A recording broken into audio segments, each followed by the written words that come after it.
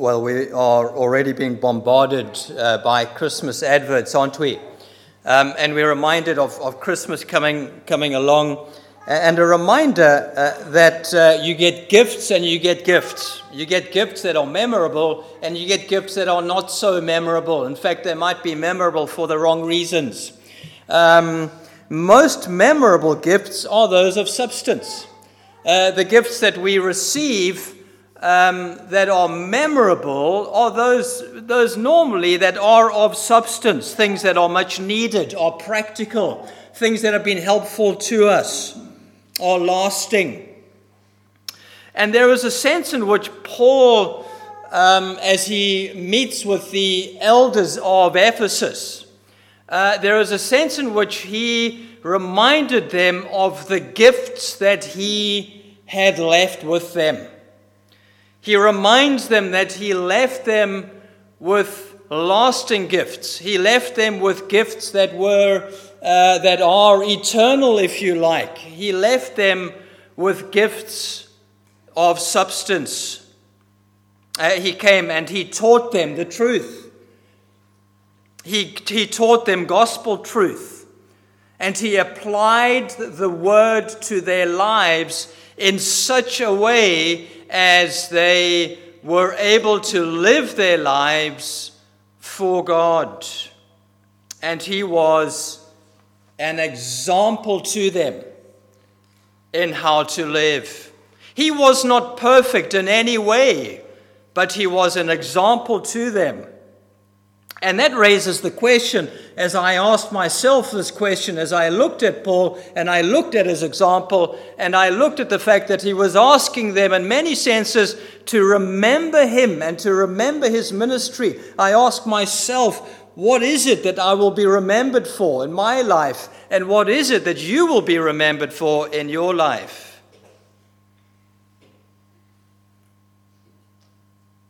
How is it that people will remember us when we are gone?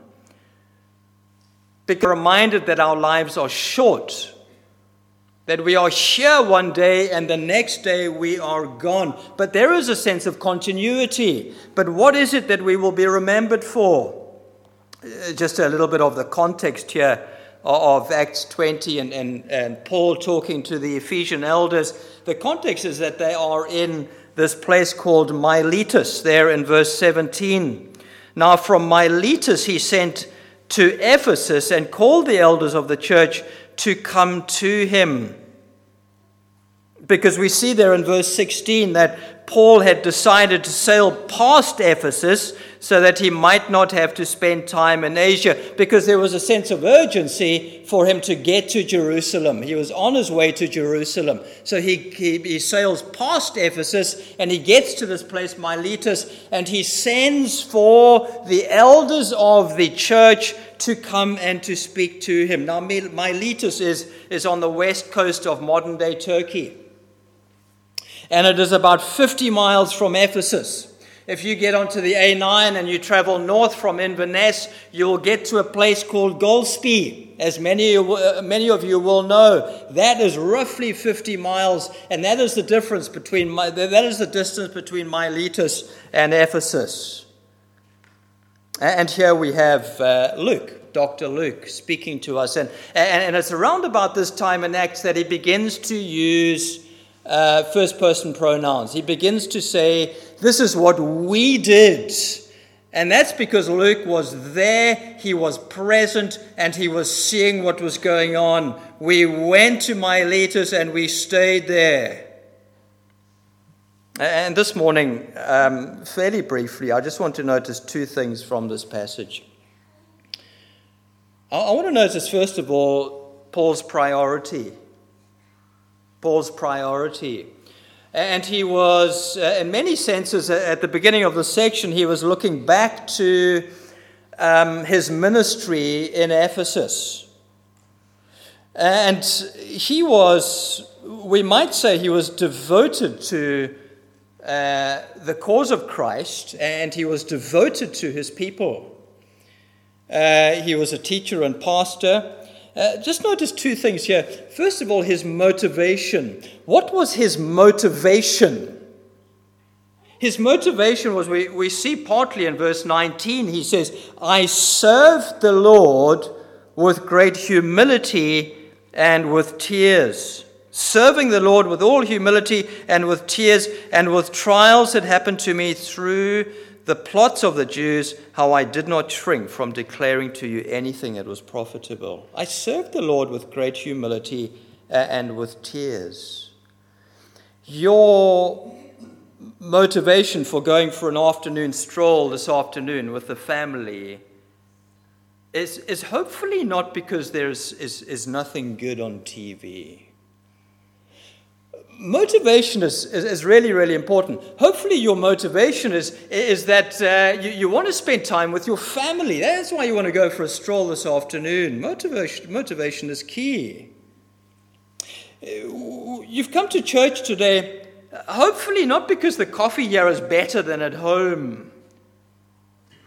But you want to meet with God. You want to meet with God's people. You want to be fed. You want to receive God's word by his Spirit. And Paul's motivation here was centered around the person of Jesus Christ and his calling to proclaim Christ and Christ crucified. His motivation is God-centered. It is all to do with Jesus. The preacher's motivation needs to center around God's glory first and foremost. Yes, you're wanting your people to be fed. You're wanting your people to gain knowledge. You want to apply the word of God to their lives so that they will be able to live today according to God's will for them. But it is all about God's glory. And Paul's motivation was the glory of God. Something of what he meant when he said to the Corinthians, I decided to know nothing among you except Jesus Christ and him crucified.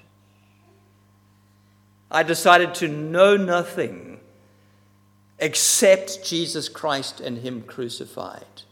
How do I apply that to my life and to your life? It's about identity. If you're a Christian believer here this morning, well, your identity is not in the church that you go to. It is not in your relationship with your spouse. It is not in your child. It is not in the success of your work or the failure of your work. My identity is not in my ability to preach. It is in the Lord Jesus Christ and him crucified. And that's absolutely key. If there's nothing else that we take away with us this morning, it is that our identity, your identity, is in nothing else but Christ crucified. And so his motivation is God's glory. Secondly, his message.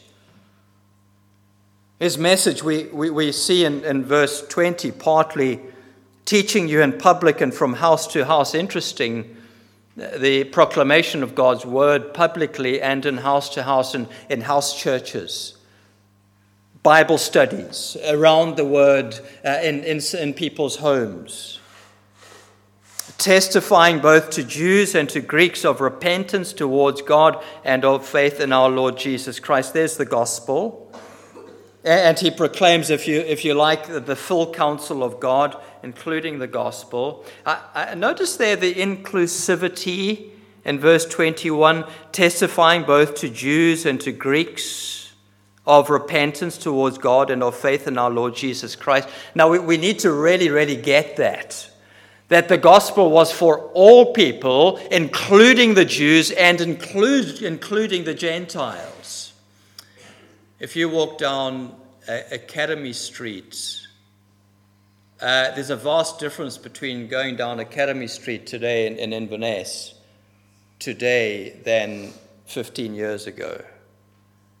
The diversity is actually quite interesting, isn't it? Because you can walk down Academy Street now and you hear different accents. You hear Eastern European accents, you see people of color walking down the street. 15, 20 years ago, you wouldn't have heard that. And so there is a sense in which there is this diversity in Inverness now, which there wasn't there 20 years ago. And the lesson of the church that there is this inclusivity about the gospel, that the gospel is for all people from all nations, that and the church is to be diverse of all different types of people.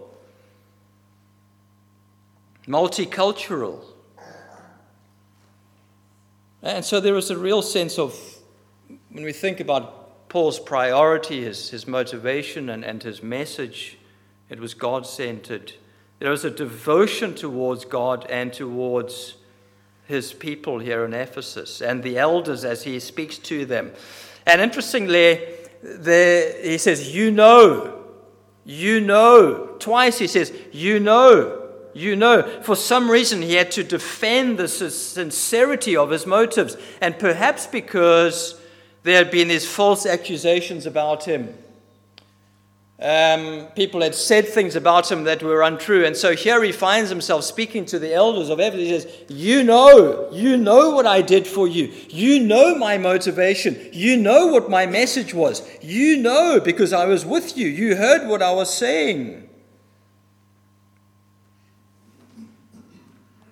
And there is a sense in which Paul is saying, remember me.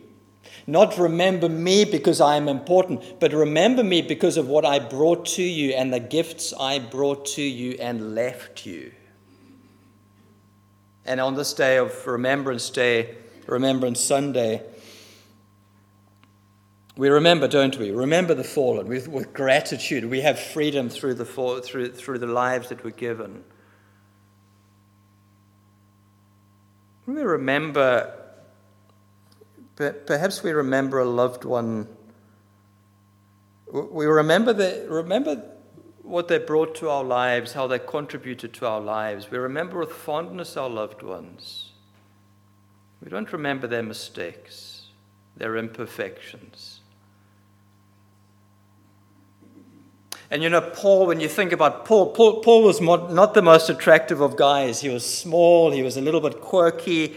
He was crippled in some ways, or he had been brutally persecuted and beaten up. And so Paul was not somebody who you would sort of like to look at. He was not the most eloquent of speakers. He wouldn't make much money on a post-prime ministerial speaking tour. But what Paul said had substance. The gifts that he left with his people were eternal.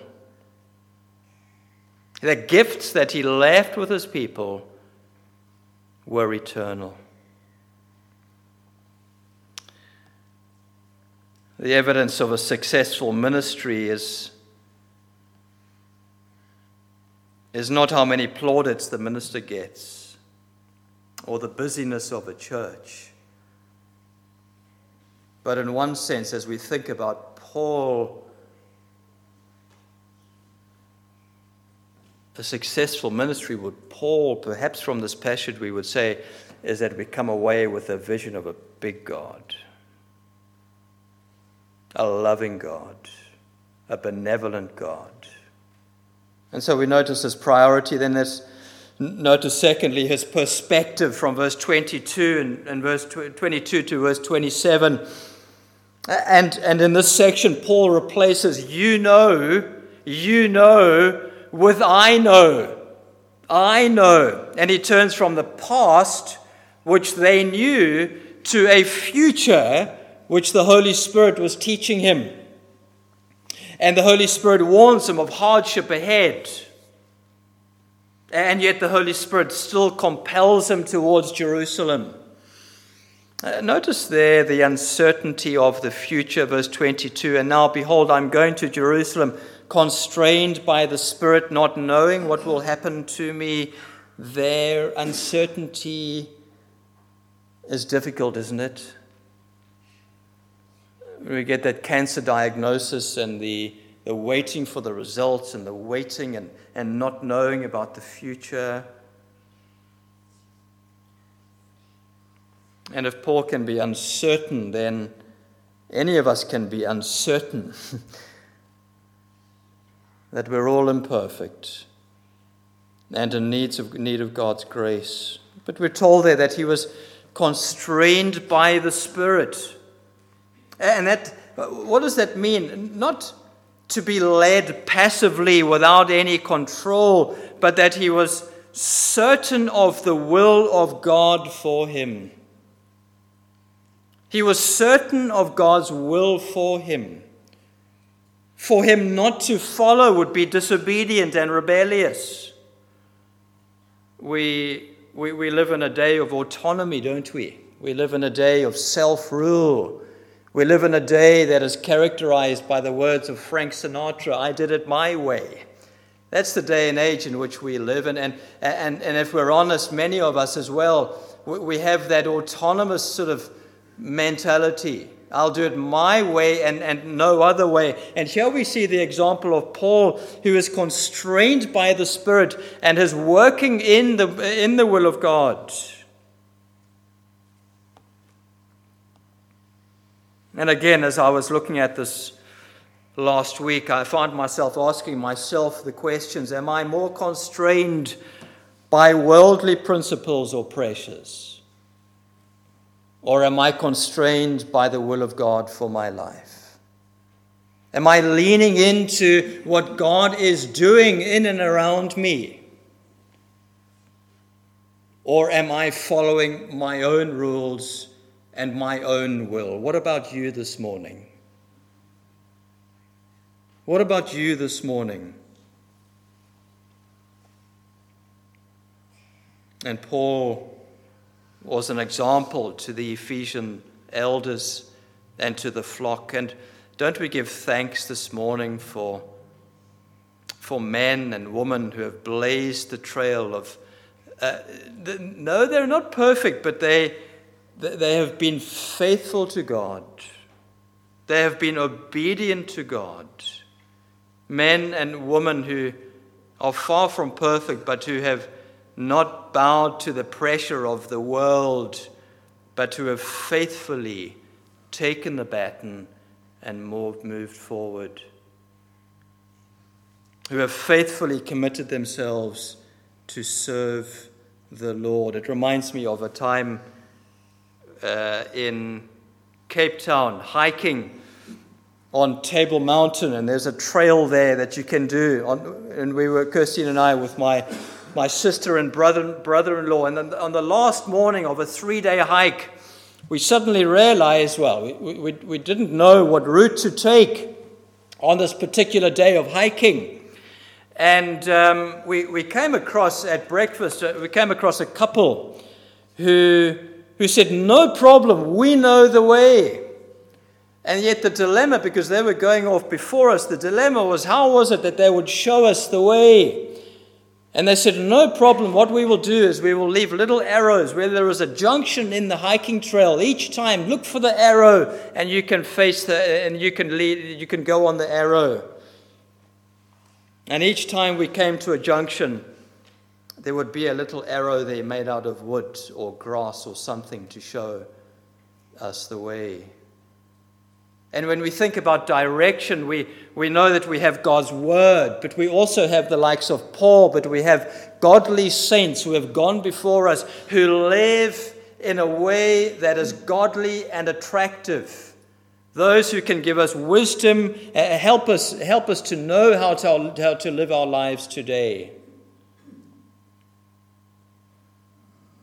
Godly saints who have been through the same muddles and doubts as we have. And they are preachers like Malcolm and preachers' wives like Katie, who have been committed with that godly perspective, who have shown the way, as it were, who have left us with wonderful gifts that lead to eternity. And that godly perspective is Christ first.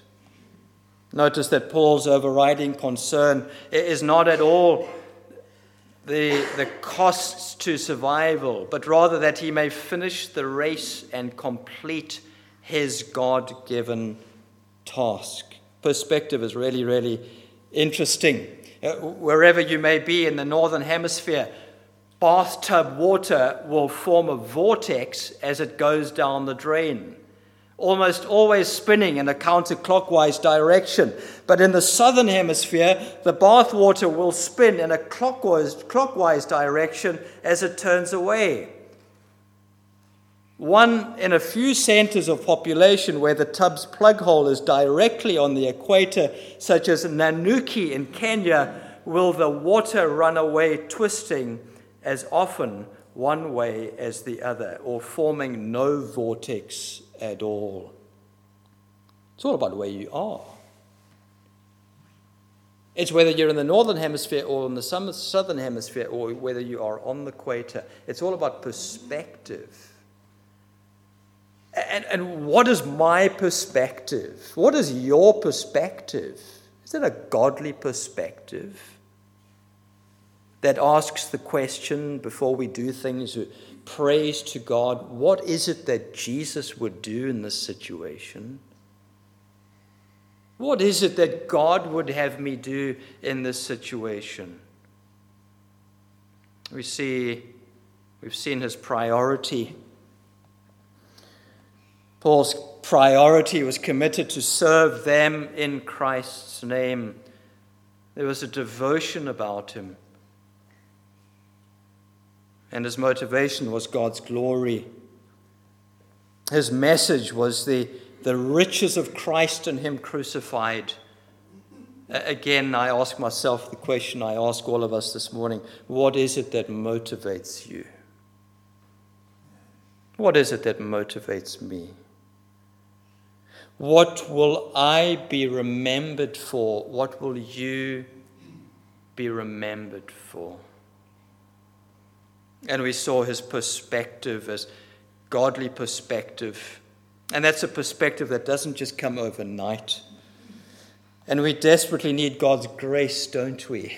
We all need God's grace because we can do nothing by ourselves. We need God's grace to be able to hone that godliness and that godly perspective.